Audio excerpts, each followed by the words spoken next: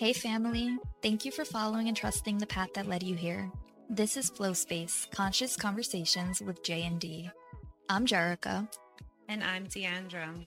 Our discussions will be led by intuition and spirit as we continue to evolve and learn about what it means to live an earthly human experience.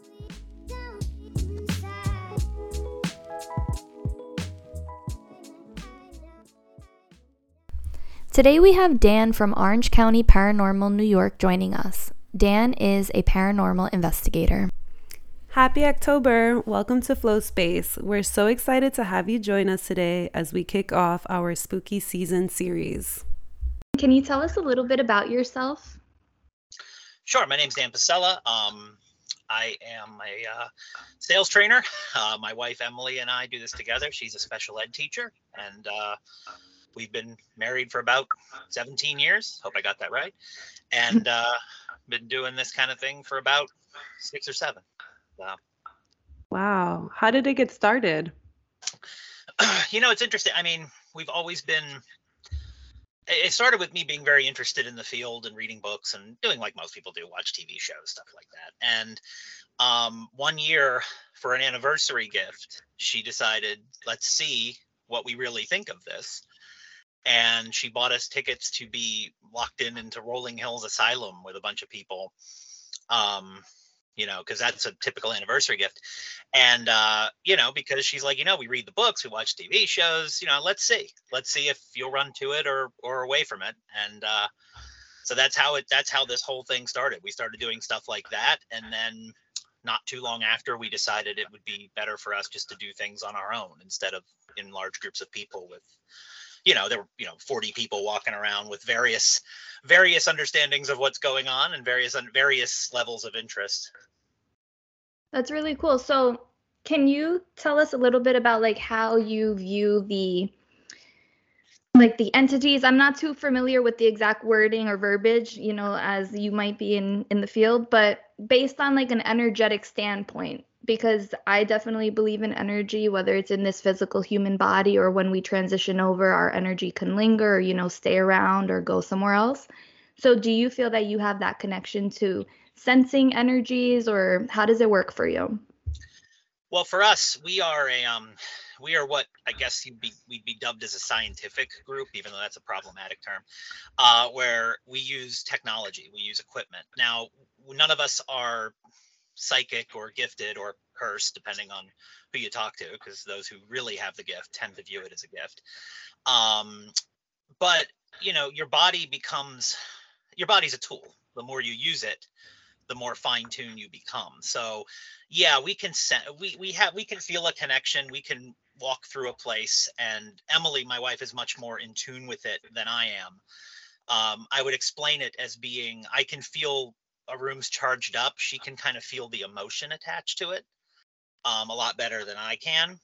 But no, I mean, there's all different kinds of energy. Sometimes you feel like you want to be in a room with it. Sometimes you feel like it doesn't want you there. Sometimes it feels happy. Sometimes it feels sad.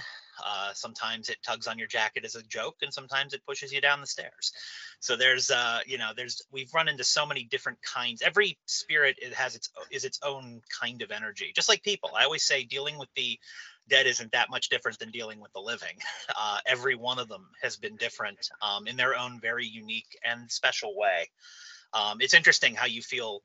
You get bonded to that energy. Like, it's kind of like old friends in places we've investigated a bunch of times. And to the point that they become that it's an energy that almost feels like it's another person in the room.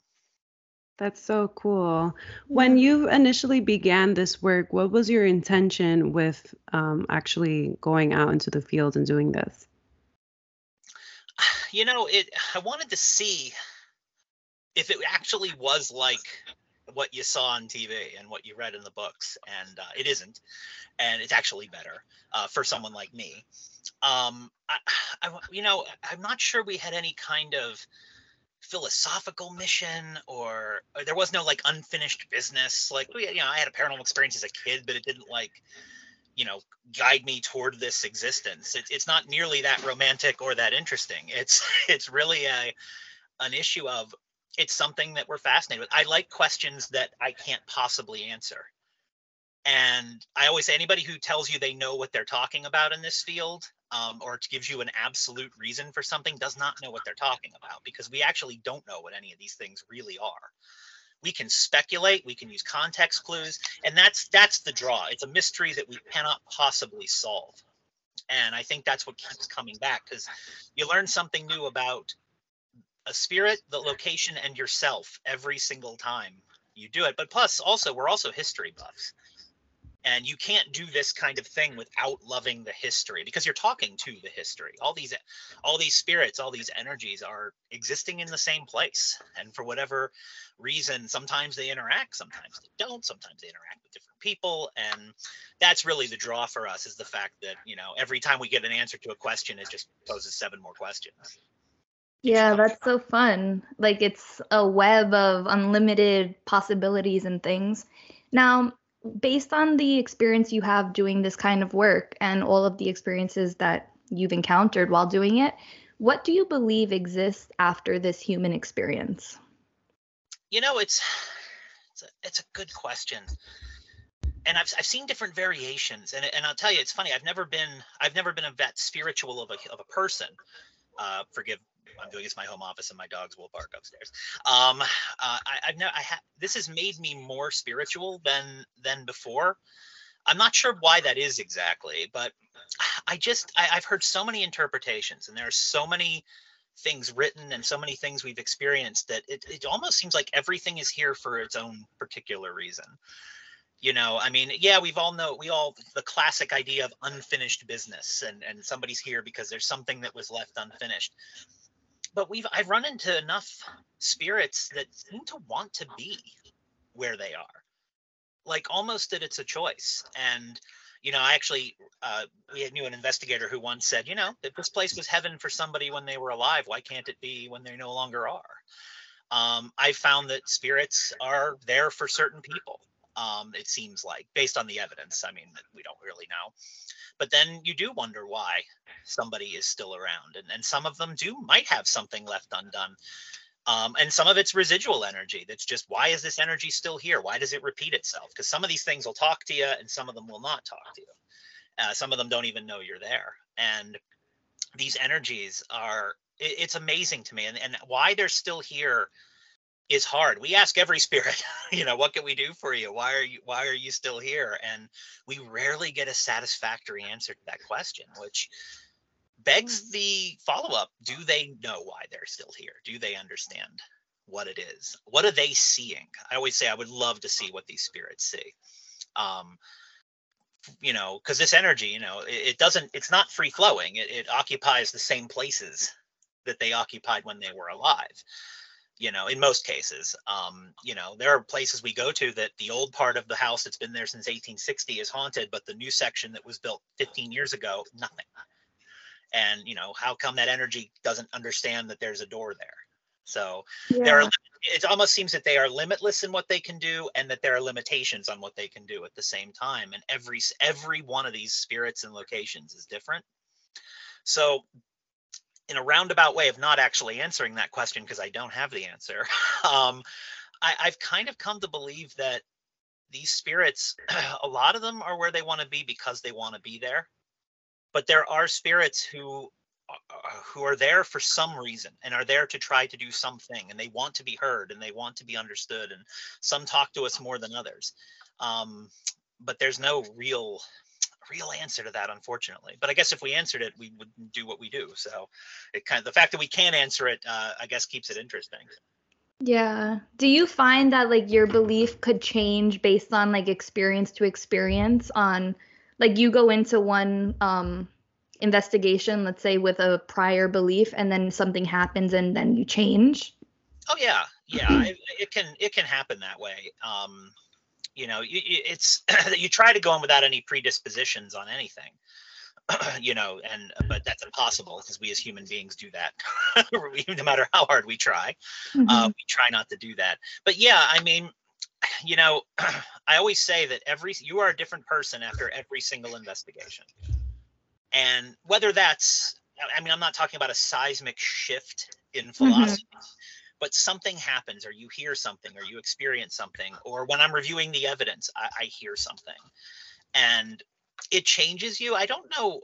It's tough to put into words exactly how it changes you. For me, the one thing this has done over the last, 6 or 7 years we've been doing this is it's actually given me hope.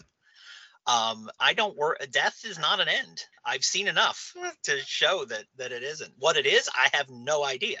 But it's not the end. I always joke with my wife that, if she can kill me if she wants to, because there's 7 things in my office she can talk to me with. So it's sort of it's a little bit of, I view it as a hopeful thing. Because from what I've seen, I mean, we don't delve in or subscribe that much to the darker side of a lot of this, but from what we've seen, it's like some of these spirits are very happy to be where they are. Some of them aren't, but it's nice to see that most of them seem to have some kind of reason for being there. And I'm glad you touched on the dark side of things, because I feel, there can be a predisposition for some who may perceive this as something that's like of the dark and not of just, our existence here. Could you elaborate as to how that's not the case from your experience? Well, I honestly think that the thing I blame the most for that perception is probably the Travel Channel. The TV shows, they make you think like every week we find Satan in somebody's basement. And I have talked to people who have done this for 30 and 40 years and have never run into a demonic entity. But yet everybody on every television show does every week. And that's fine. It's good for ratings. Those shows over dramatize the whole thing anyway. But I mean, again, dealing with the dead is not that different than dealing with the living. And some people who are alive are jerks. And some people who are alive are very nice. And I find it's the same way. I have not encountered any kind of demonic spirit in our travels. We don't see, I always say in this field, if you're looking for trouble, you're going to find it. We tend to not look for trouble because I'm not qualified to deal with that. We get people who email us all the time. I have this. And I'm like, you need a priest, not some schmuck with a couple of cameras. Like, I'm not trained to do this. If you need a plumber, call a plumber. Don't call the electrician. But what I've discovered is, demonic and all that elemental stuff aside, if a spirit doesn't want you around, they'll let you know. They'll tell you to get out. I always say an investigation hasn't started until something's told me to get out. And it doesn't escalate the way that, like, for example, it does on television, because, I mean, yes, my wife did get pushed down the stairs in Burlington County Prison in New Jersey by an unseen force. And I mean pushed, because she knocked me over that was in front of her. And obviously that's a prison. I mean, you're going to have spirits of people there who probably weren't the most friendly people in the world. That's an extreme example. That's happened once in 6 years. So it's a negative thing. There's also this notion of, getting scratched and it's terrible. No, getting scratched can simply be a way of them trying to get your attention. But when it comes to, negative entities and things like that, I think the field's temptation, I think, is to try to provoke and try to incite something like that. And honestly, I think half the reason that a lot of investigators choose to do that is ratings and subscribers. Like, it makes really good television. It makes a really good YouTube video to say, I poked the demon in the basement of Letchworth. But it's not something that happens that often unless you seek it out. And if you seek it out, I hope you're trained to do it because, there is no course on how to be an investigator. There is no professional training in this, regardless of how many Twitter handles say they're a professionally trained investigator. There isn't. For the demonic side, yes, there is. It's called, religious, priesthood, things like that. These people are trained to deal with that. We try to avoid it just because we're not qualified to deal with it. Like, I don't believe in opening any door I don't know how to close. It's why we don't use Ouija boards. I don't know how to close that door. So why would I open it? If you look for trouble, you're going to find it. Yeah, absolutely. And I think that's kind of like a philosophy that carries on through all of life, whether you're working with the living or those who have already transitioned into whatever's out there. But I want to backtrack a little bit. Can you walk us through what exactly it is? Like, when you go into a space, what are the tools that you're using? Like, is it just EMF devices or, what is it that you're using to begin that communication? Do you have any form of like a ritual that you speak, a prayer or something like to keep you safe? Like, how does that look? So at the beginning, I do what my wife calls the preamble. Always introduce ourselves, always give the names of each person we're with, especially at a new location. And I also make a point to show respect. I think the line I always use, we respect who you are, who you were, the life you lead, and the life you're leading now. Because you have to speak in present tense sometimes. So I use both. Because sometimes they don't know that it's 2022. To them, it's still 1849. And then after that, and honestly, I say it right from the start. I'm like, we're going to treat you with respect, and we therefore expect to be treated with respect in turn. And you just have to tell them, like, we're going to treat you with respect, and then you have to treat them with respect.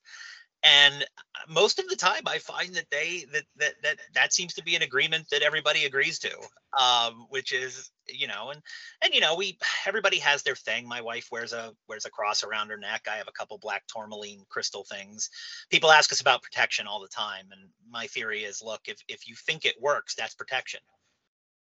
People who, somebody sent me a cross one time, and I'm like, well, that's great, but what if the spirit I'm dealing with isn't a Christian? Like, that's not going to work. But the power to fight that actually comes from within. So the protection that you get from something actually just enables your own spirit to be more confident in standing up to that. That's what I believe anyway. I'm probably not right, but I'm probably not wrong either. So we do that. We say hello, and we tell them, look, we're going to be nice. We don't provoke. I'm not going to sit there and try to get you to punch me in the face. I'll put my foot down if something happens I don't like, but we come out with respect. Respect is a word I use a lot early on. And when we investigate, we use just about everything. I found that we use a lot of, like, stationary cameras, and I'm finding from locations that's actually a little bit rare. We have about 8 or 9 cameras, depending on if the location's big enough, that I'll set up to cover places we're not even in. So, because we'll find that a lot of times, especially the first time we go somewhere, the activity will happen away from us, which makes total sense, because if you're meeting somebody for the first time, you're probably going to be standoffish. There was a farmhouse we investigated in Sharon Springs, New York, and it was funny because I would always capture the evidence as far away from us as we could be, but they were talking about us, and they would repeat something that we said on the other side of the house, and Wow. so that helps, having that equipment, which we like to use. And then what we use a lot of EMF detectors, a lot of K2 stuff. The Mel meter, which is the one they see on all the TV shows it has the milligauss on it for electromagnetic energy. It has the temperature. I have several different versions of an EMF detector. And we just basically use that to find, in a place with no power, there should be no EM spikes.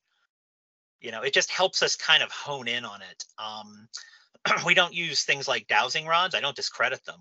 It's just not part of our mantra is to use equipment to do this. And but we use that kind of equipment to try and get a hot spot or to debunk something. If somebody says they really feel uncomfortable, and I take out a Mel and I put it up against the wall, and there's a huge EMF spike because there's power cables or something, that can affect perception. That can affect a large amount of electromagnetic energy, can actually make you feel claustrophobic and make you feel uncomfortable. You'd be surprised how many things we've debunked as that.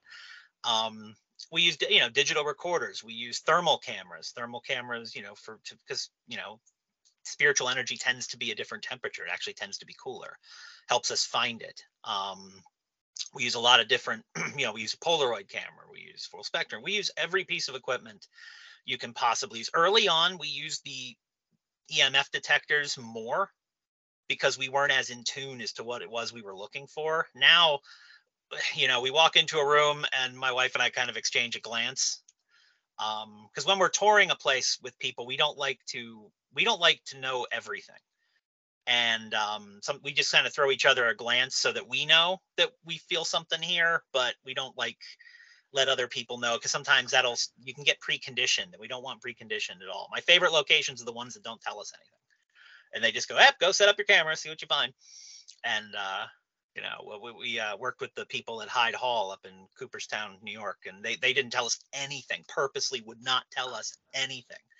And all the places we caught stuff were places that were the hot spots, because it just tends to happen that way. So, but yeah, if there's a piece of equipment out there, there's a good chance we've used it, and to great expense. This is not an inexpensive hobby. Yeah, I'm sure all of those machines and devices. Now, when you say that you and your wife, shoot each other a glance, like when you sense something, do you find that both of you, like, is one of you sensing something before the other, or is it like a mutual feeling, like you both feel it? She's better at it than I am. She's more in tune with it than I am, but she's also more focusing on it than I am. When we're touring a location, I'm usually concerning myself with where I'm going to put a camera. So she can dedicate 100% of her energy toward, trying to get a feel for the place. I'm trying to find an angle that'll help me shoot the whole room. So, because I do all the tech. So it comes from her, but there are some places you go where you can just tell, like you feel the hair on your arm stand up, and it just feels charged up. And when that happens, I can do it. But we don't like to vocalize it. Because we found that when we do, people start launching into anecdotes and stories, which are valid, and we love to hear people's stories. But when we're doing an investigation, we do not want to be preconditioned.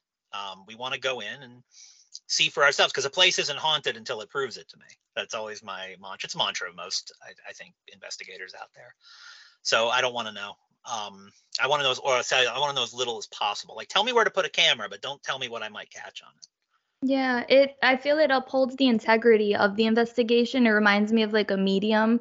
If you go to, obviously there's scammers everywhere, but if you go to a legitimate medium, they should not be fed any information prior. They should be able to, connect and then give the information to you. So that kind of reminds me of that. And I wanted to ask, have you ever gone into an investigation that you bring along a medium or anybody who actually like says that they can communicate with spirits just by channeling? We've worked in the past with a medium. I don't know, medium's probably the wrong word, but she's creepy gifted. And and this was pre-COVID. We haven't done much since, because everybody's kind of trying to stay away from each other. But the legit ones are amazing. And actually the legit ones tell me to set up the camera while they're doing it. And it's amazing to me. I didn't get a ton when I worked with her, but her sons were showing me some things where she would say something and they would catch an EVP of it. They would catch a voice on a recorder of somebody saying the same thing, like that she was sensing. It's an amazing tool. It's an amazing thing to have. The problem with it is that it's not something that's necessarily shareable. And our rule is, if it didn't happen, if I don't capture it or record it, it didn't happen.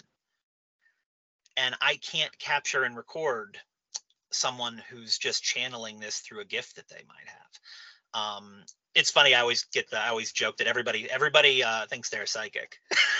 I get 10 emails a week. I'm a psychic. I'd love to join your group. Like, this many people cannot possibly be psychics or mediums. They could not be this many people with this gift.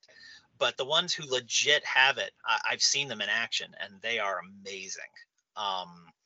But again, the drawback with the way we do things is I don't have a recording of it, and I can't just have me saying, oh, I sense this. That, to me, I can't publish that as evidence, because I don't have anything to back it up with. I mean, look, I didn't capture the one time I saw a full body apparition. I did not capture it on camera. Therefore, it did not happen. And we didn't even discuss it in the video we made, because I know I saw it. I don't know what I saw. I don't like when people say I know what I saw, because no, you don't. But I know what I think I saw, and I know the shape that I saw, but my camera didn't see it, so it didn't happen. And that's kind of the unfortunate part of working with people who are psychic.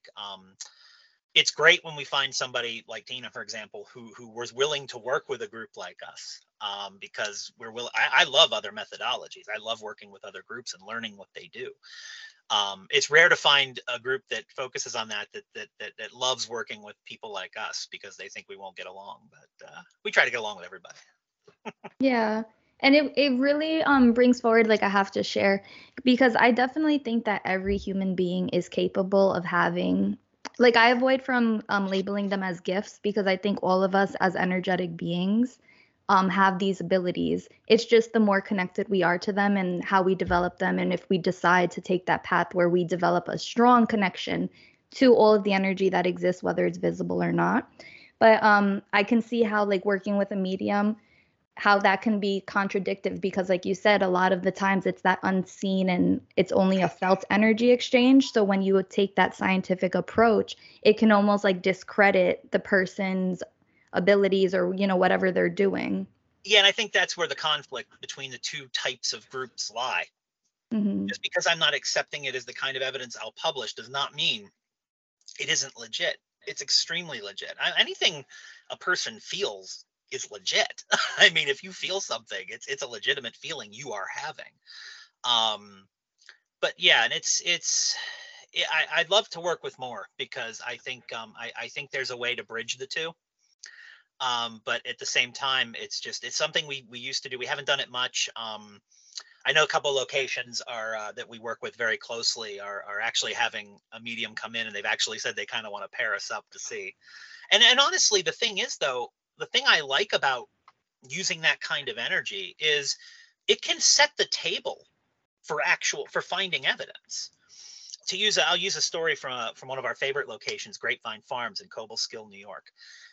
They have a basement where there's a medium went downstairs and said, "There's a child down here. I feel like there's a child down here. There's a child down here."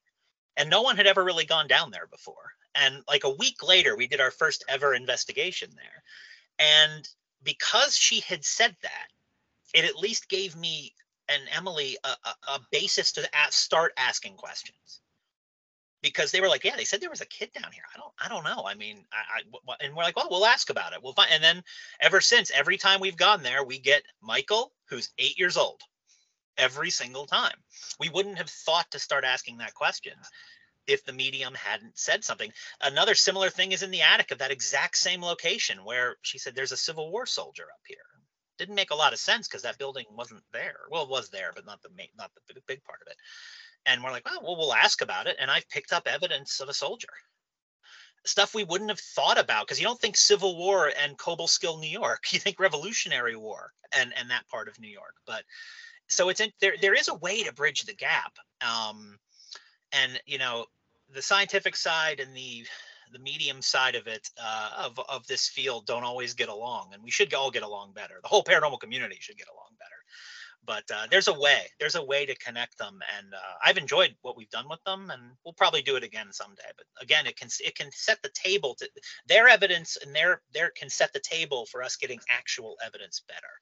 So there's a way to do that. Yeah, I think that's so cool. I would love to see that happen, because like in conversations that Deandra and I have, and I find it a lot like in that spiritual community, that there's that preconceived notion that the science sometimes backs things up, but until people see like the hard evidence, it's like, no, you're making it up, or like it's not real. Well, we still get that after we present it. I mean, every video I've ever put out, I get somebody telling me that I faked it, and I always wonder what they think my special effects budget is. We're not paid to do this. We don't charge for anything we do. We've never made a dime doing this. It cost a lot of money. This is a passion that is costing us money, not making us money. So that I have nothing to gain by faking anything. And the idea, and we work so hard to put this stuff out, you know, but every single time, and it's other paranormal people who fight with each other about what is real and what isn't. And it's funny.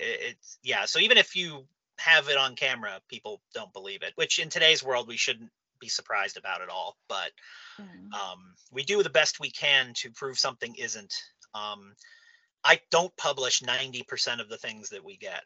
I do publish the 10 that I'm confident, that I can confidently say that we feel is something outside of the realm of normal. Oh, that's so fascinating that, you know, it's a completely just passion-oriented driving what you and your wife do together, and also collaborating with others for the sheer reason of just following what you feel called to do. It's so powerful because I feel like it even adds another layer of integrity to what you're doing because it's not for like a personal gain kind of thing. Yeah, that's the main reason why we decided first early on we do not charge. We do not accept money because what am I charging you for?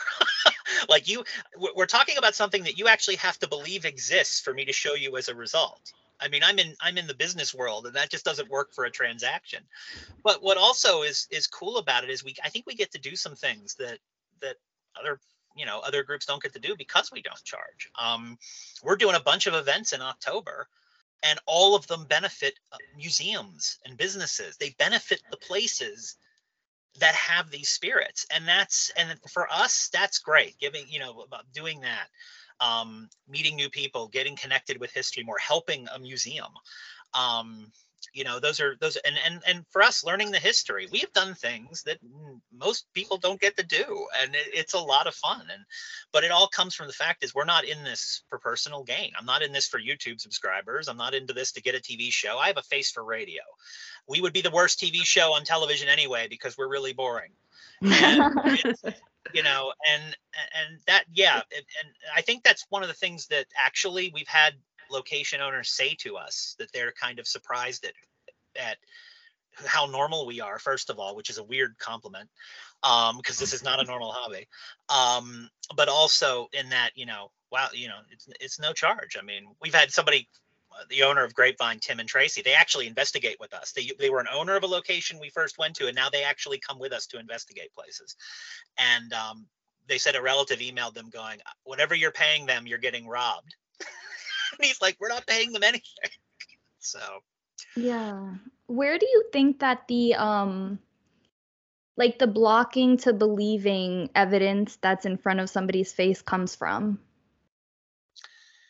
I think it comes from, we as human beings have this unerring capacity to only believe what we want to, and to stay within our comfort zones and to not adapt and not change. I mean, look at the world we live in. It's full of people who are unwilling to adapt to anything. And it's getting even worse because you can't even combat that anymore. Everybody's set of facts is their set of facts. And I can show you a spirit walk in front of the camera doing the Charleston, and you're not going to believe it. And I've actually just stopped engaging because you know what? Everybody's faking. There's no evidence, and that's fine. If you believe that, that's great. Don't yell at me in my comments about it, but that's fine.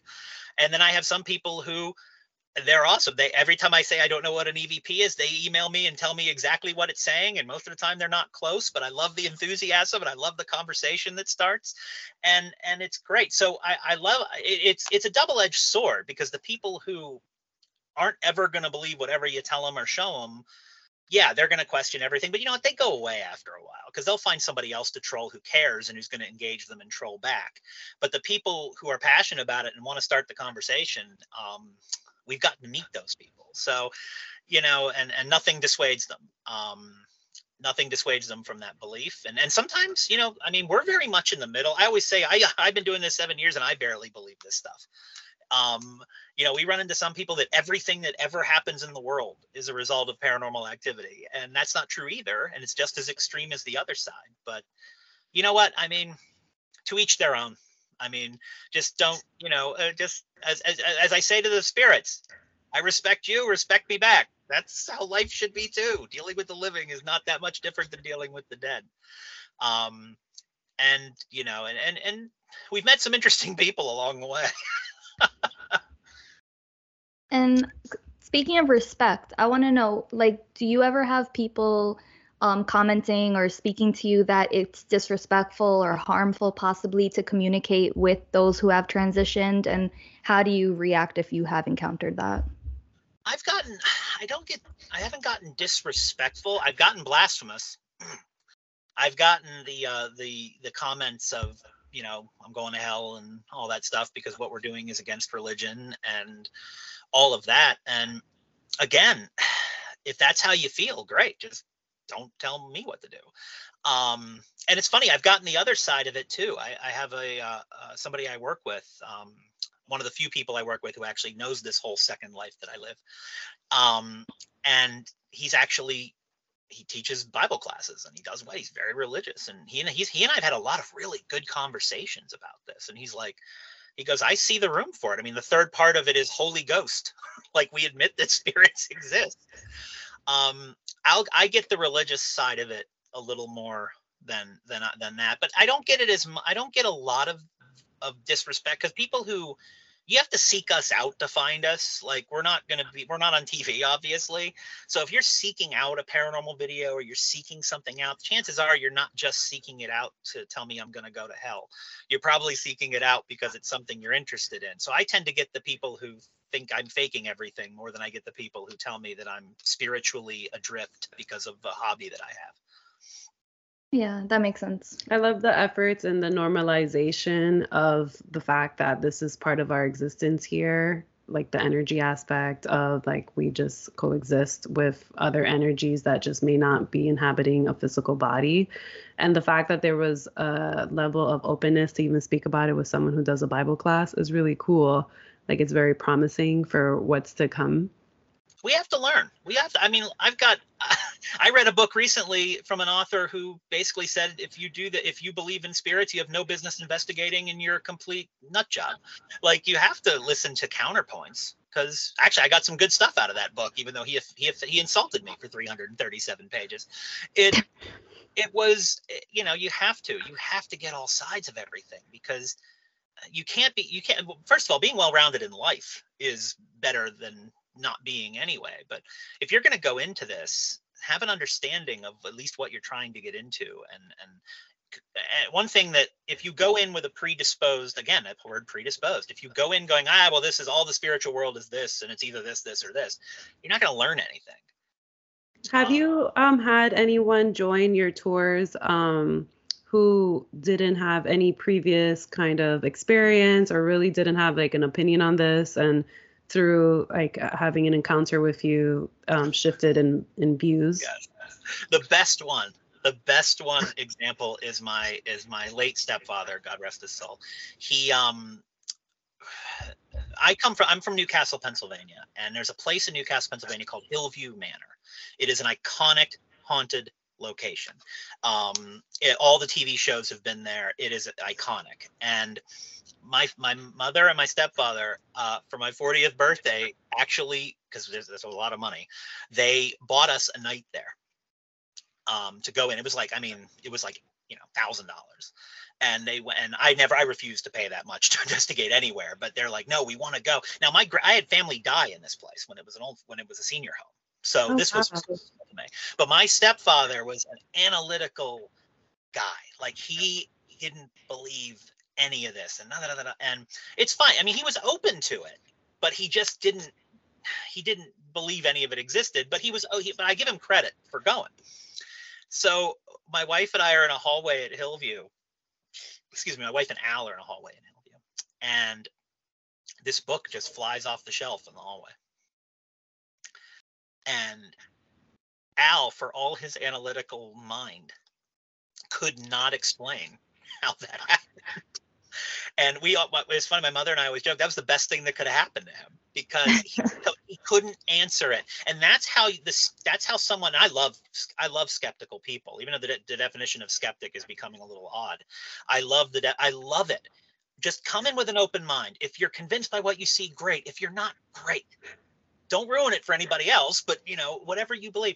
So the way that happened with Al, where something happened and he couldn't explain it, and he went, okay, maybe there is something to this. That is how, when we get people in these events and stuff that are skeptical, that's usually how it happens. Something happens that they can't explain, and then they go, okay, well, Now, will they admit that they can't explain it? That's a different story. Al did. Some people won't. Being able to say, I don't know, is an amazing gift as a human being that unfortunately not enough people have. But I love when people actually will go, I don't know what to think about that. And you know what? That's okay. Yeah. And did you find that after that experience, like it changed how, he moved in the world, or it was something that he thought about a lot. Like, he would talk about it a lot. And he would watch our, he would watch the videos that we would put up a little bit more closely, and he would try so hard to explain it away. And he wanted to do more. He wanted to do more. Unfortunately, COVID hit, and then he got sick, and not from COVID, but unfortunately passed away from cancer. So he didn't get to do any more of it. But it did fuel that. He was finally like, oh, this is why they do this, and we find that happens at the events that we do, at the investigations with I guess regular folks, not investigators, whatever you want to call it.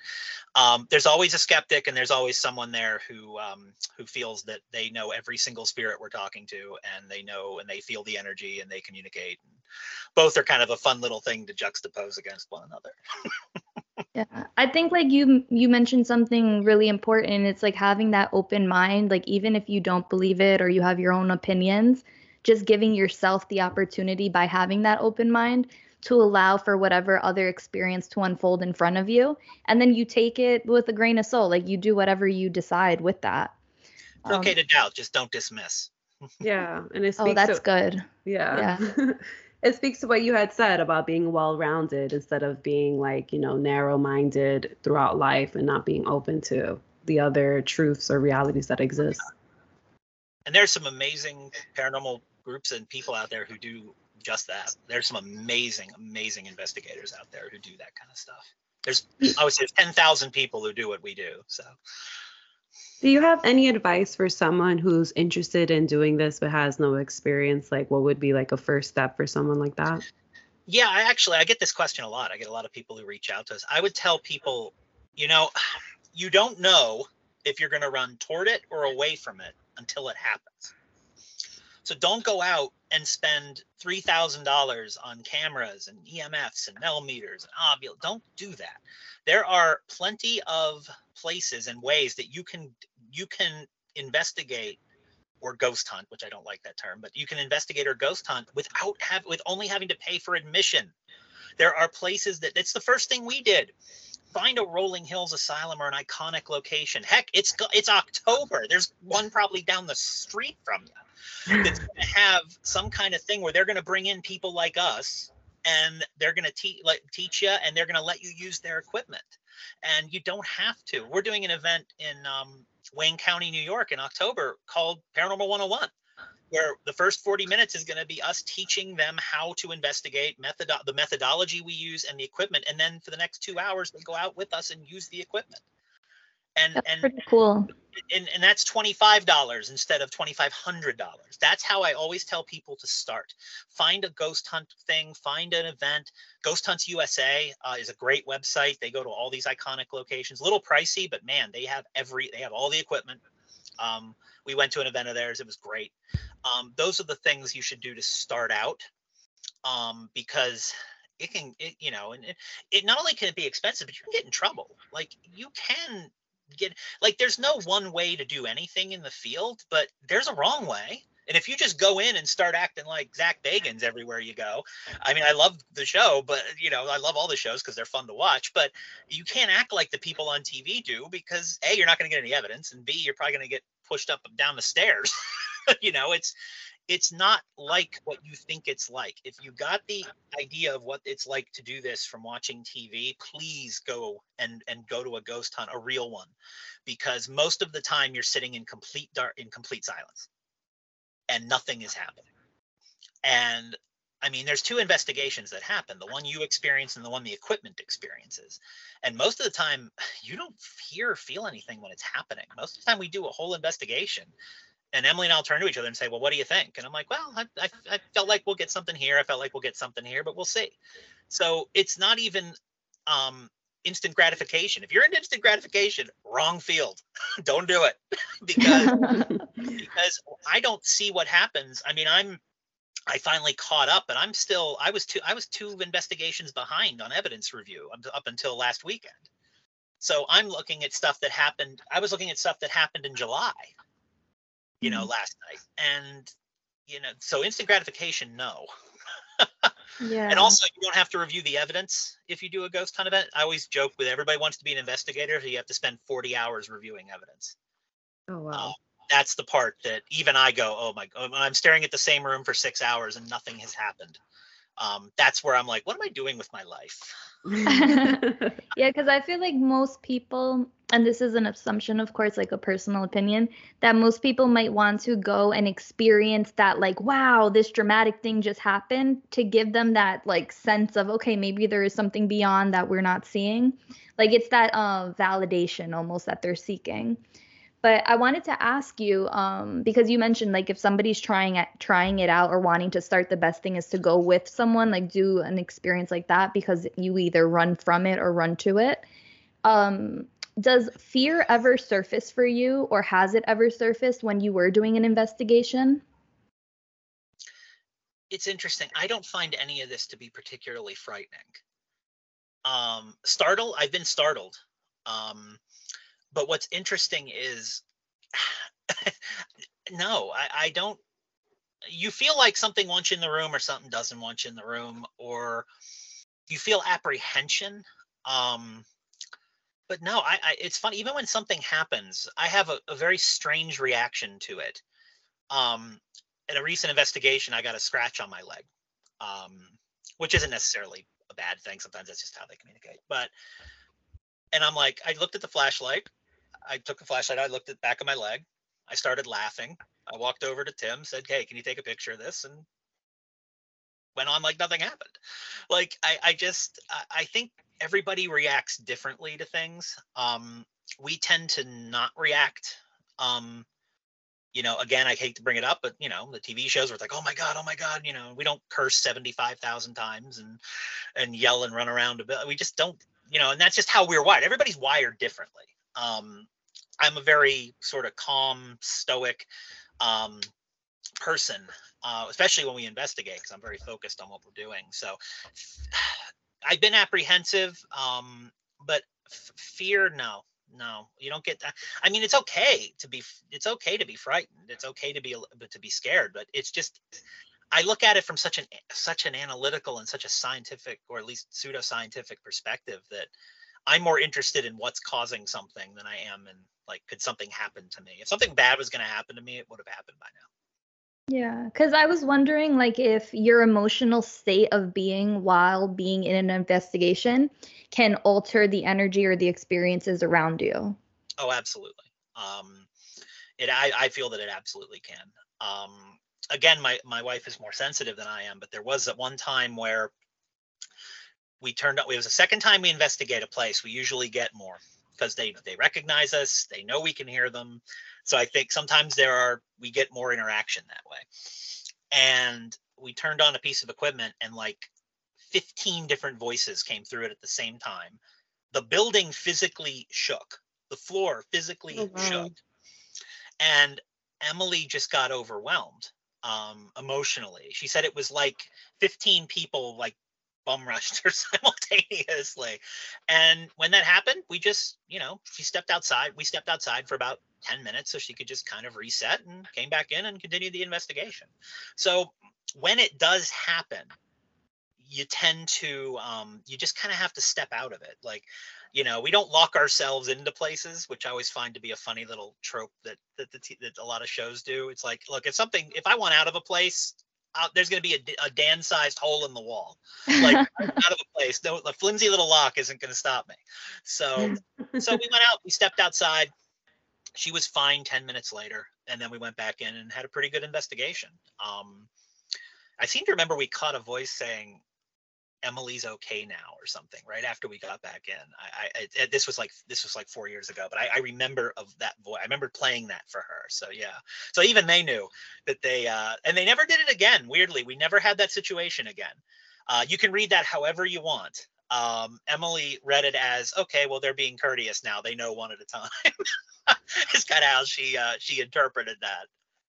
That's so beautiful. I love that. It's beyond. Yeah. Because it's really interesting. Like, it makes me so curious. Like, how did those spirits or that energy know her name? Well, you guys introduce yourself. Oh, but... they know your names. They know your names. And this is a place we had gone to before. Whenever we go to a place, we always get the owner's name. Like Grapevine Farms, we're there all the time. Tim and Tracy are now good friends of ours, but they say Tim's name. They've owned the building for 20 years. I'm like, Tim, they should know your name.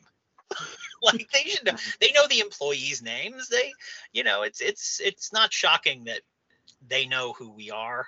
And especially since, the place I'm talking about where this happened was the Worcester Inn, which unfortunately closed when Jim Bulow unfortunately passed away. The owner, great guy, dear friend, rest in peace, Jim. But he, and it was a hotel. So how many people had gone through there that couldn't talk to them? And then all of a sudden we come in, we can talk to them. And then we came back to talk to them again. So I think, and we caught a ton of voice evidence that night, because I just think it was like, wow, these people can talk to us. Awesome. Let's talk to them. And when they're speaking, is it exactly as you would hear any one of us here in the living speaking, or does it sound any like sort of distorted? It depends. There are different classes of EVP. Electronic voice phenomenon is EVP. It's when you capture something on a camera or a digital recorder that you can't hear with your ears. That's been designated as an EVP. And there are different classes. Like a class A EVP sounds just like I'm talking to you right now. It has vocal tone. It can have emotion attached to it. A B is very much like a whisper. And that's the most common. And then there's ones that are just like, you can't understand them. And that's what we call a class C. The vast majority are B. But what's interesting is we can capture different types in the same place. So the theory is that has to do with the amount of energy that they have at their disposal to do that. Like the more energy you have, the more clear the voice can be. Mm-hmm. Sometimes you hear it. Sometimes you can hear a disembodied voice. It's a little weird when it happens, because you're not necessarily, most of the time when it happens, you don't think about it. And then I'm reviewing the evidence. I'm like, oh, that didn't come out of the machine I'm using. That was actually something I heard. And of course we use things like the Spirit Box, which is that thing everybody uses in the shows that does the radio signals. It sounds like the device. I hate, because it's a really annoying thing, but it gives you that, it gives you instant feedback on what you're hearing.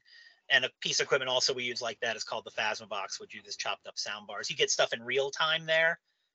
That's not necessarily an EVP, but the voices that we get just on our cameras are most often the whisper type that you're talking about. Although the full vocal tones are awesome, and I especially love when it's a kid's voice, because the kids, they're always creepy. They could be singing "Happy Birthday." Kids, creepy, no matter what it says. It's the movies.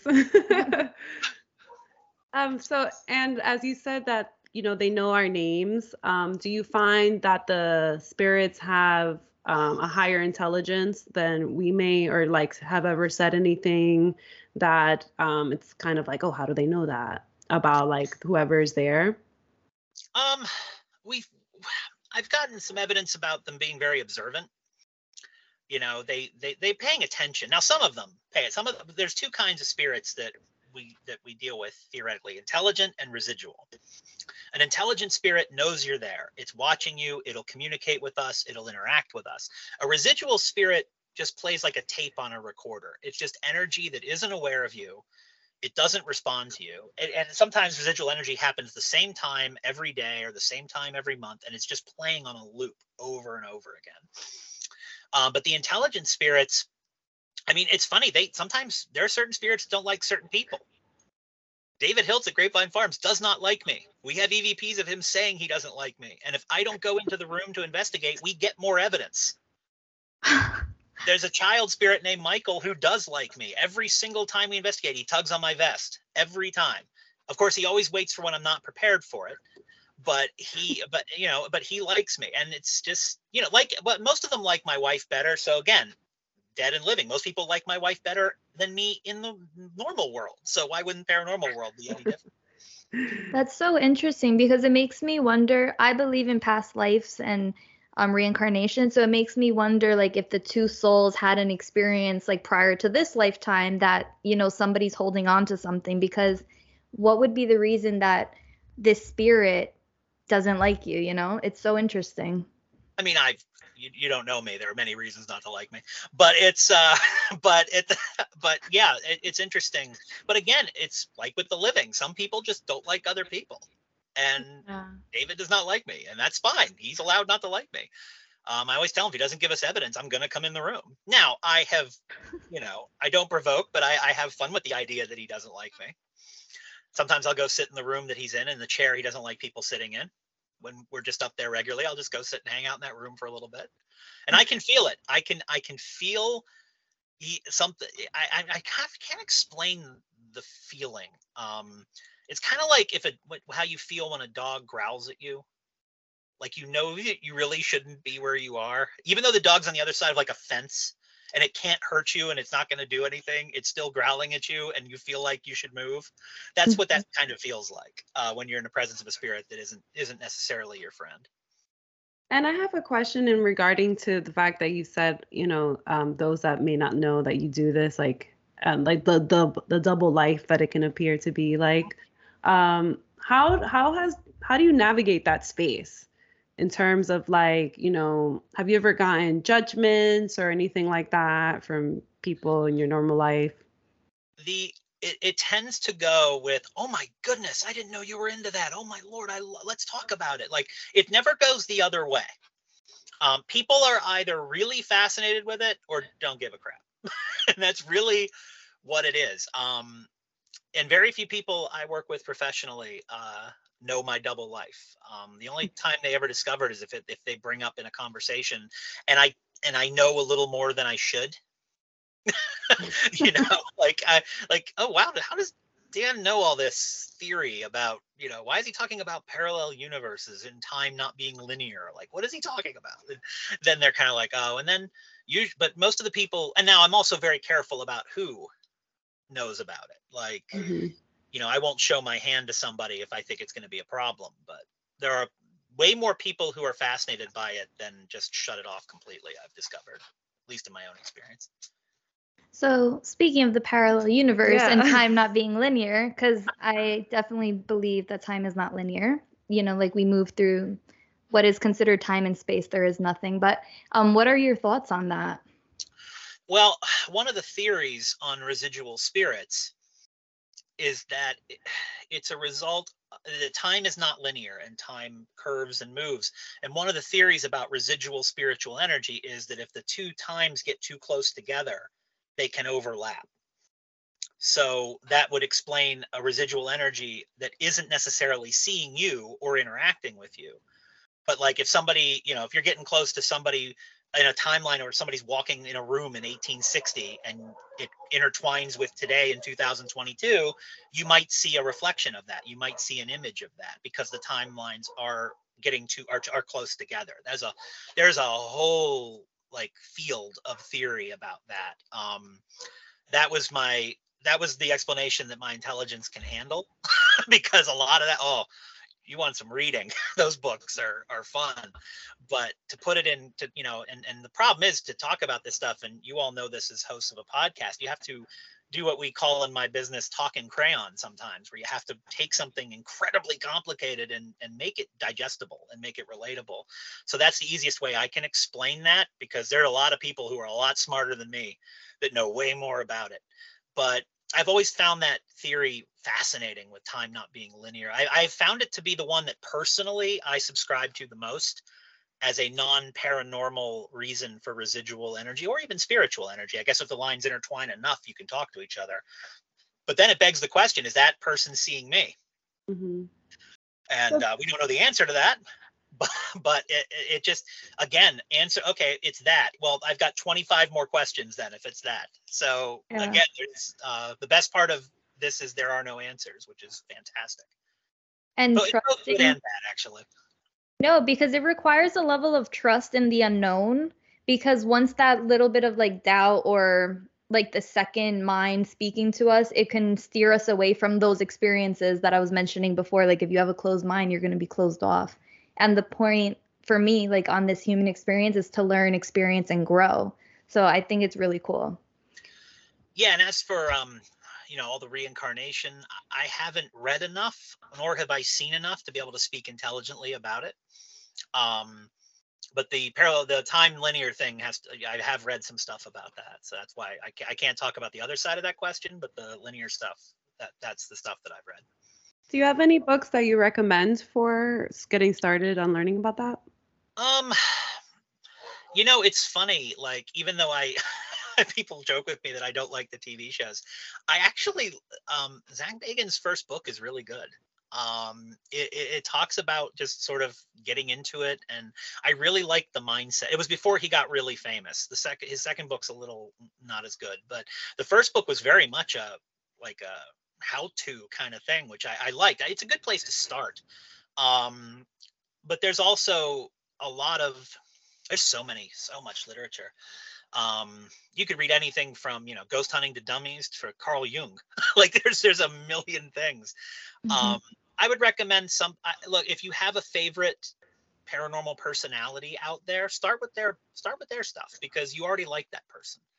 And when you read it, you can decide whether you agree with it or not. Again, there is no one way to do this. And that's the part where when people call paranormal a science, where it gets really tricky, because there's no control group. Everybody does it differently, and most people think their way is the right way. But I would recommend, if you want to read a book, find somebody who you like. Like if you like Ghost Adventures, Zach Bagan. If you like Ghost Hunters, find something by one of those folks. Because most people who are interested in this probably watch one of the shows. It's funny. The longer I've been doing this, the less and less I watch paranormal television. Yeah, because you see through it all. Hmm. Um, I also spend 40 hours looking at evidence of the paranormal, and I'm like, yeah, I think I'm gonna watch hockey tonight. yeah. Yeah. It's interesting, your explanation in terms of how time isn't linear. It makes me think of time travel in the way that you explain, like the two timelines being close enough where you can like get glimpses of it. Do you have any thoughts on time travel? Again, it's one of those things that you start thinking about it. If you go any deeper than like the Back to the Future movies, there are so many questions Yeah. that you have to answer. And weirdly, in a way, what we're doing in paranormal is kind of a form of that. Mhm. Like a lot of these spirits we're talking to, they don't think it's September of 2022. They think it's 1910 or whatever era they're from.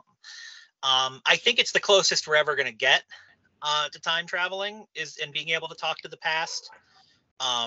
Look, as human beings, we're having trouble not screwing up the present. Can you imagine what we would do if we could go to the past? Oh my Lord. They've been trying to drag us kicking and screaming back to the past for about 20 years now, and it's not going well.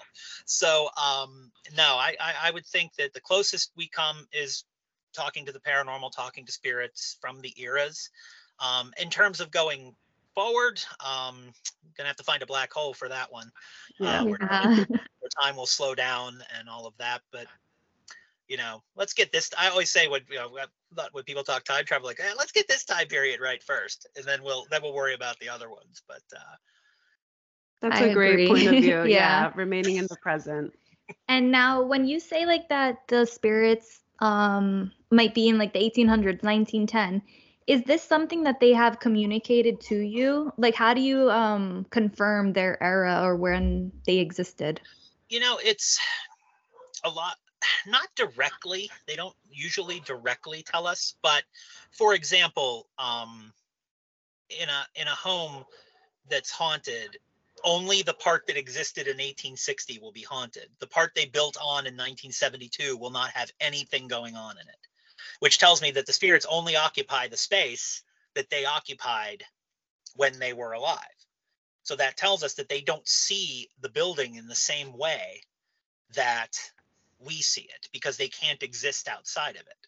We know they can walk through hallways. We know they can go upstairs. We can hear them walking. Why do they not go here? Oh, because that doesn't exist, theoretically, in what they can see.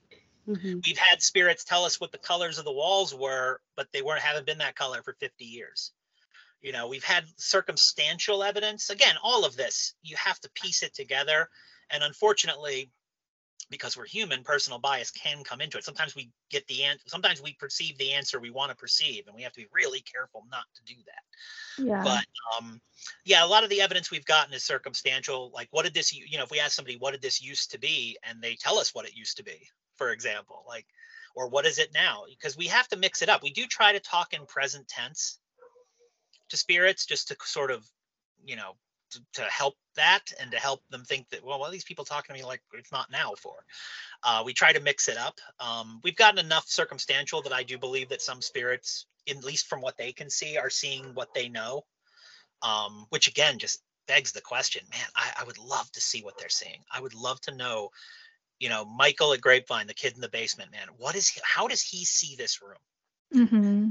And versus how I see this room. And that's the question. Look, if somebody knows the answer to that, they can write a book and retire, because I sure as heck don't have the answer to that. It's quite fascinating to even ponder that. It's something I've learned. You can get lost. You can absolutely get lost in your own mind doing this. And I've watched a lot of people, unfortunately, get overwhelmed by it. You have to be able to just sort of turn it off and answer the question that's in front of you that you can try to answer. Don't worry about the bigger picture. For what we do, look, review the investigation and come to conclusions for the investigation. Don't worry about the universe right now, because if you do, you'll never get anything done.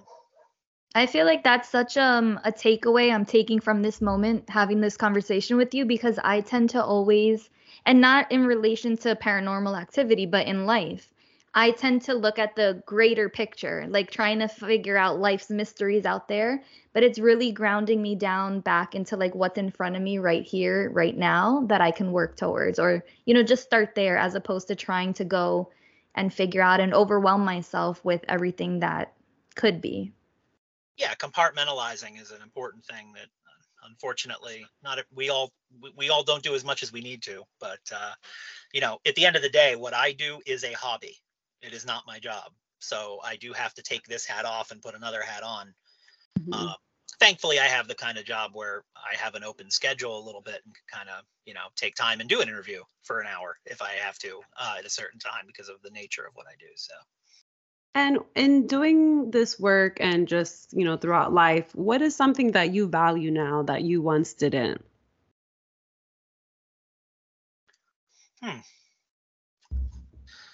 I don't know if value's the right word. I don't fear death as much as I used to.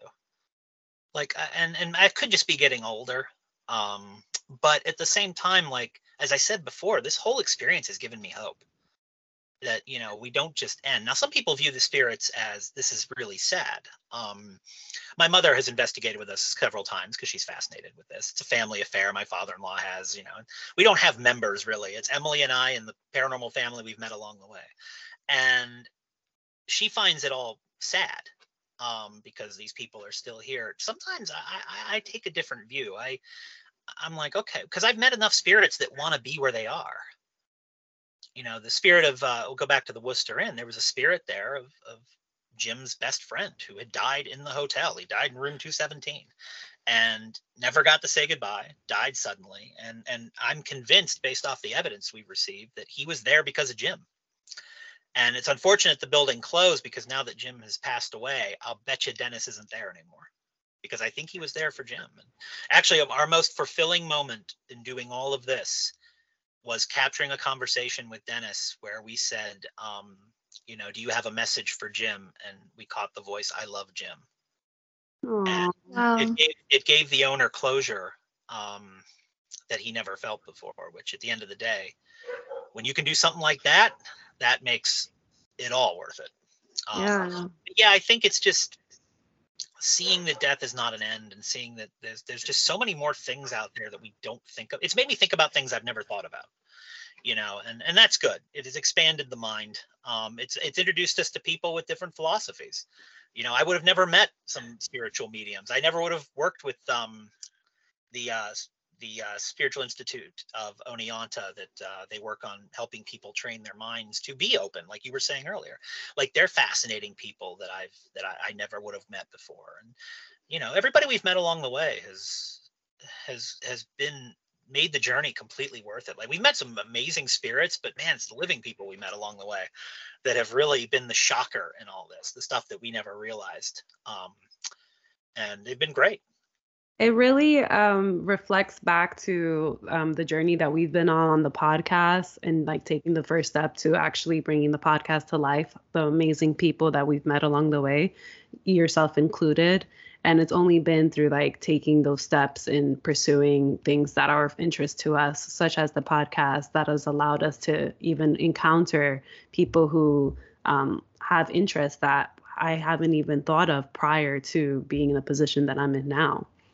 Which leads me to my follow-up question, which is, what is your goal in the future for this hobby that you're doing, if anything? I haven't the slightest idea. um, it's funny. I get that question sometimes. Like, okay, well, when I say, "Oh, things are going really well," and everybody's like, "Well, what does that look? What does that mean?" And you know what? I like where we are. It's something that my wife and I do together. It's something we enjoy. Now, I always tell her we can't say anybody we know's hobby is weird anymore. We're not allowed to do that. And our teenage daughter does not yet understand she has the cool parents. But at the same, I don't know what this is going to look like. It's already gone further than I ever thought it would. I mean, but it's still a struggle in terms of, we have trouble. We don't walk into abandoned places. We don't trespass. We don't do public cemeteries. We do actual locations, and those are harder and harder to get because there are so many people doing this. I mean, we sent out 100 messages out recently. We got one response that we ended up doing. But what's what's going on is people are going, "Oh, that's great. It'd be $1,500 for the night," and because their places are cashing in on it, which is great. But so this year has been a big struggle because of the popularity of it. But where we are right now, we're doing 6 or 7 investigations a year. We've partnered up. We volunteered with an iconic haunted location called Hyde Hall. We work with their staff. We're actually volunteers up there, and and we've gotten access to that building because of it with their staff, and nobody else does. And we do events and public speaking, which is great. I'm basically a professional public speaker in my professional life, so I enjoy the events that we do. And if it just continued like this, I'd be perfectly fine with that. I'm very realistic. We're not, as I said before, I have a face for radio. We'd be the most boring television show in the world. And if my wife and I can continue doing this for the next 20 years, I think that would be just fine. That's really nice because it's the gratitude of what is currently as opposed to like thinking further beyond. It's really in the moment. I do have a question because you mentioned not going to like abandoned buildings or graveyards. Is that for a specific reason? Do you find that you steer clear of specific places like with this investigation? Well, we don't go to, I mean, I recently had somebody tell me about an abandoned building, and I'm like, well, somebody owns everything, right? Don't trespass. Don't trespass. Don't climb fences. You're just going to get arrested, and it's just stupid. We don't do cemeteries. And this is actually something my wife and I disagree on. I don't like to do them because I always feel like you're playing the ding dong ditch when you go to a cemetery, which is the game where you ring the doorbell and run away. Mm-hmm. I feel it's a little disrespectful. I don't know why I feel that way. I'm not looking down on anybody who does that. I'm not. My wife even disagrees with me on it. If you're resting peacefully in your grave, why am I going to bother you? Like, that's how I feel about it. And the opinions expressed by me probably are not the vast majority of the paranormal community. The only time we'll investigate in a cemetery is if we're going to a location and we want to visit the grave of a known person who is said to haunt the place. We do that a lot, where we'll visit the grave and pay our respects before we go in. But yeah, we don't.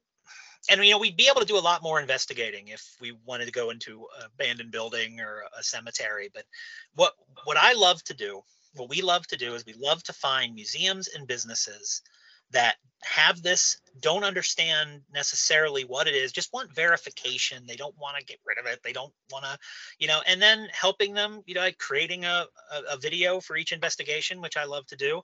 And sometimes help them understand, how to not only live with it, but also how to, gain some popularity from it, gain some business off of it. These events that we do for places, they can't do them on their own, so they get to know us, and we're willing to do them, and it helps everybody, because if the museum is getting donations, the museum is staying healthy, and the museum is staying in business. And we try to help, because I have a business background. My wife's a professional as well, so we kind of help them understand how to do that too, which is something we also like to do. So it's all encompassing, why we do it and where we see it going. But That's awesome that it's like there's so much more to it than just, oh, it's a hobby, I'm going to investigate. There's a lot more.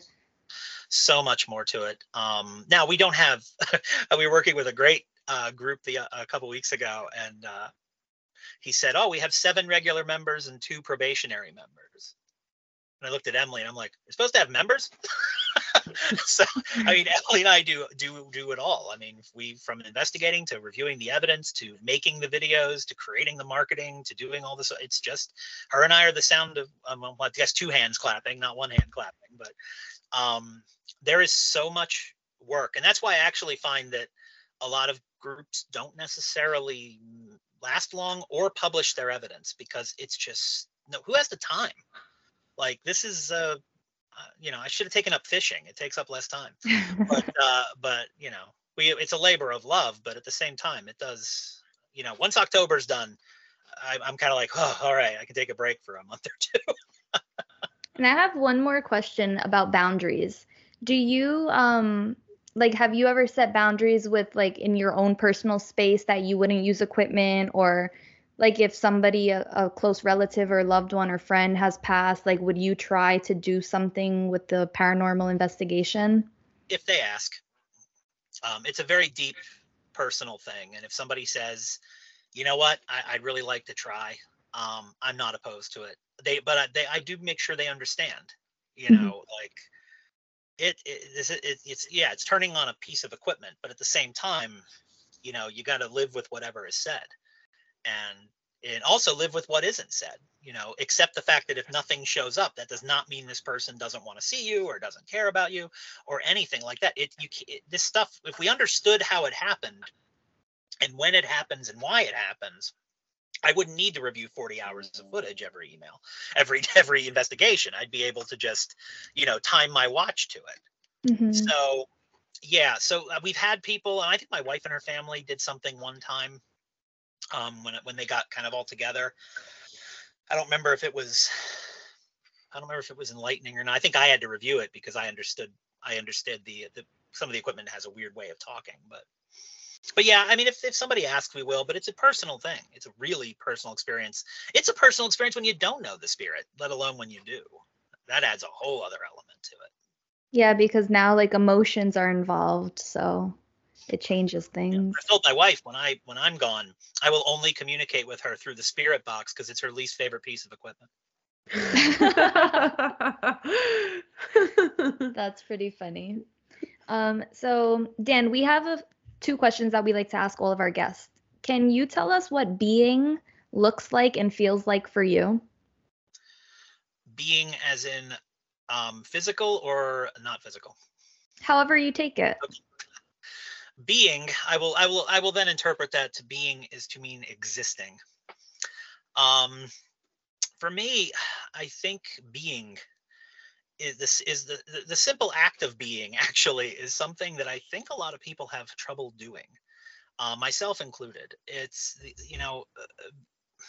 living within the moment and not worrying about the moment is how I think we should all strive to be a being or being.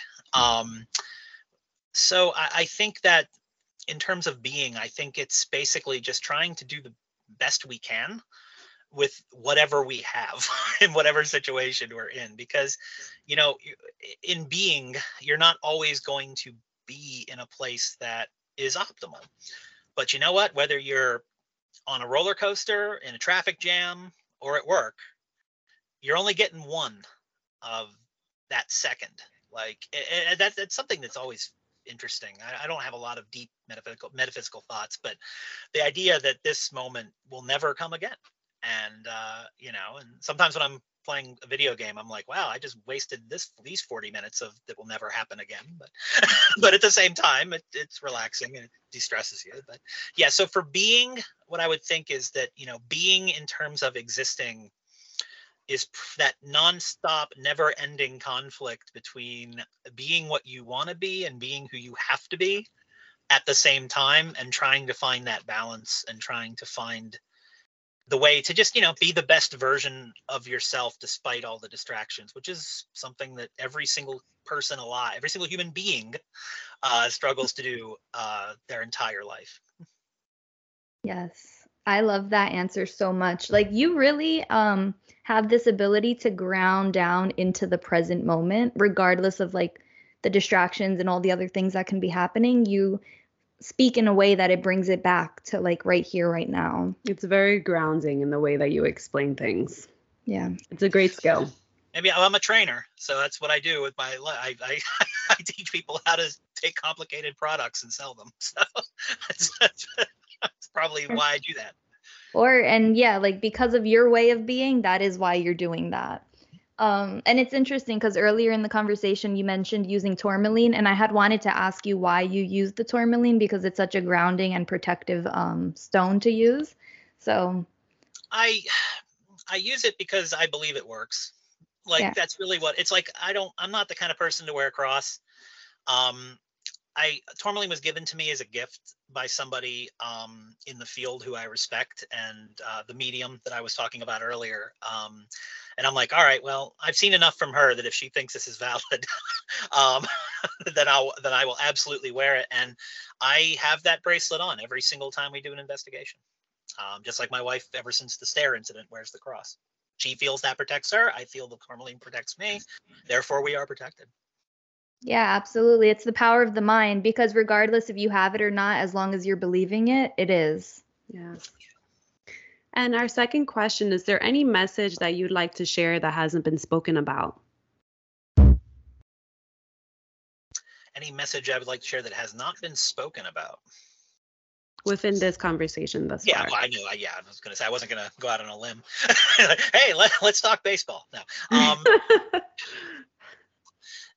Yeah, no, I don't think so, because I tend to just ramble anyway. I tend to say everything I want to say, but I'll take the moment to reiterate to anyone listening who is interested in this kind of thing, just be careful.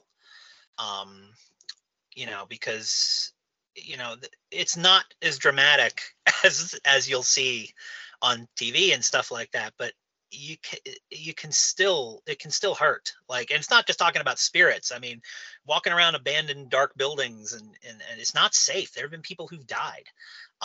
If you're going to do this, please do it the first time with people who have done it before. Don't just walk into an unsafe place or go somewhere that's not safe for it. Go with people who have done it before, because that experience will help, and you can learn a lot from them and do those events. Because I hear it all the time. I see it a lot where people just go out and they either get arrested because they're not supposed to be there, or they get hurt, or something, from a spiritual side happens or whatever. So I just like to reiterate that in conversations, that this is a fantastic field, a fantastic hobby. But you have to be careful, because if you go looking for trouble, you're going to find it. And just be careful. That's the thing I always like to convey to people. I actually have one more question. Is there any quote or mantra that you live by or that you use often in your life? In my professional life, my team's tired of me saying you miss 100% of the shots you don't take. My team, I think, does a game based on how many times I say that on a call. It kind of changes by the day. Like it's, there's no, it's funny. After we were done, I'm going to think of one that I say a lot. And if my wife were here, she could probably roll a bunch of them off. But no, I think it's just, just do the best you can. Like we're not perfect, and nor should we expect to be. I always tell people we're imperfect beings dealing with imperfect beings. So we all, just have a little bit of patience, because, from my professional life to personal life to this hobby here, that's true. I'm an imperfect being trying to communicate to an imperfect being. So, give me a break. Yeah, absolutely. Well, Dan, thank you so much for sharing time and space with us today for this conscious conversation. If you want, we're going to link all of the information in the show notes, but if you want to let anybody listening who has interest where they can find you. Yeah, sure. We have a website, www.orangecountynYparanormal.com. We're on Facebook. We're on YouTube. We're on Instagram. Um, I think that's all. I think we're on Twitter. Yeah, nobody uses Twitter. Um, Facebook's where you can get the updates and hear about the events we're doing. And all our videos are there and on YouTube. So I appreciate that ability to plug. Thank you.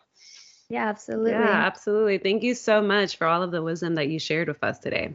No problem. I appreciate you. Thank you for having us. Well, no, this was great. A lot of fun. Thank you so much for having me. Yes, Of course. thank you. Thank you for making time to join us. No problem. Need anything else, let me know. Cool. Yeah, thank you. Have Many a great blessings. day. Take care. Take care. Thank you so much. Thank you for listening. Continue flowing in your own space by simply being. If this resonated with you and you feel called, please be sure to follow us, like, and share. Until next time, wherever you go, Give yourself space to flow. Peace out, family.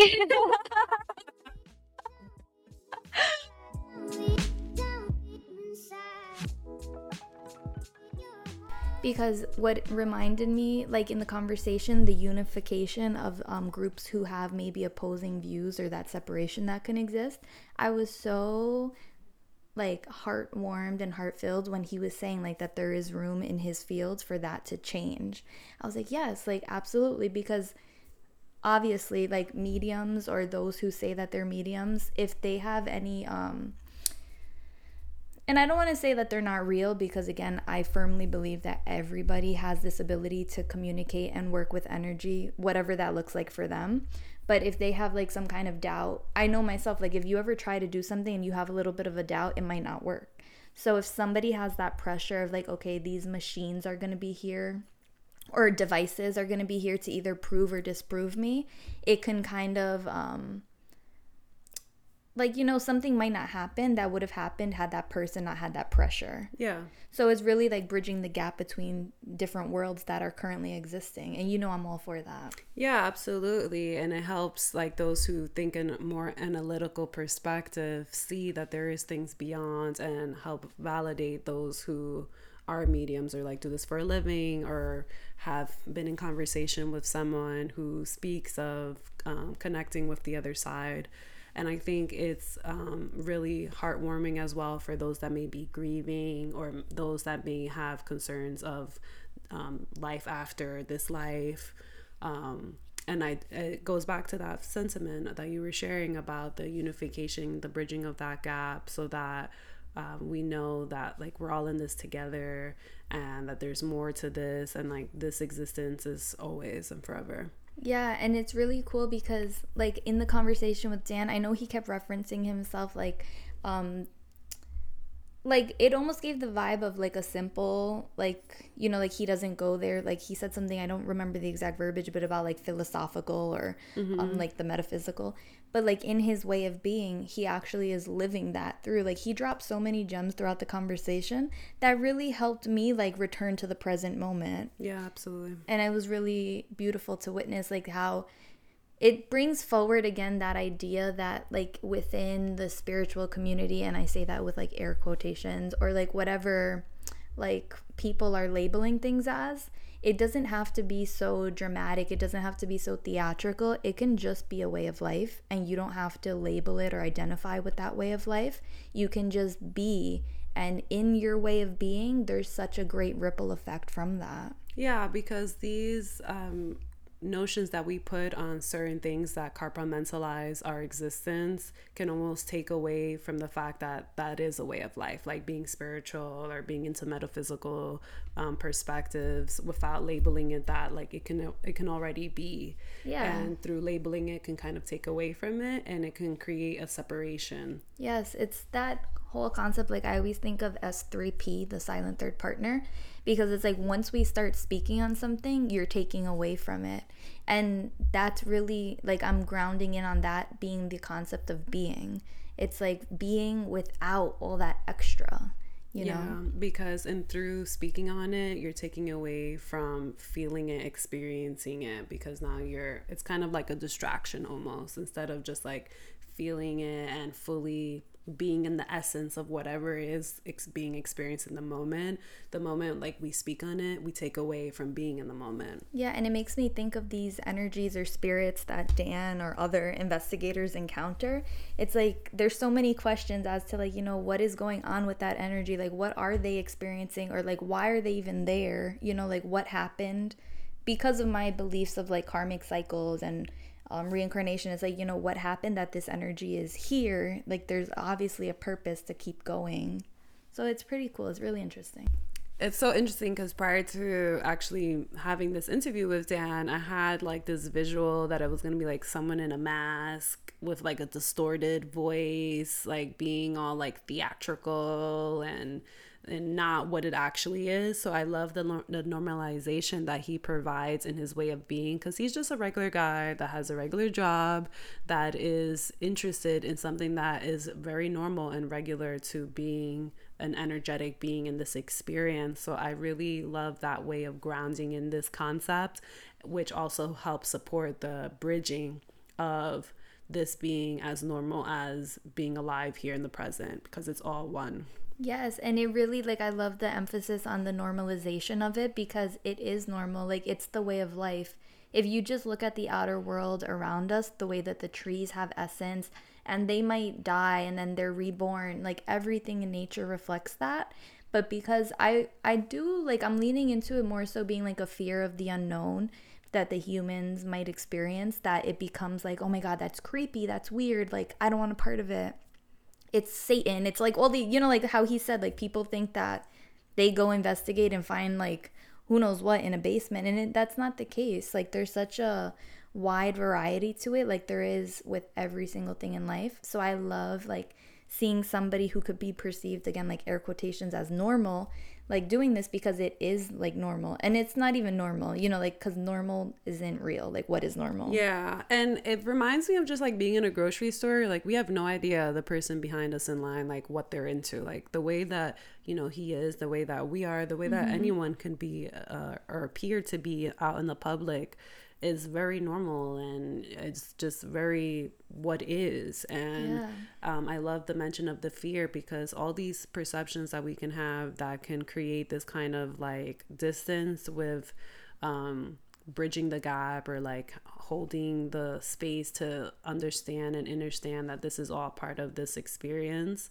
is like rippling out and becoming something of the past.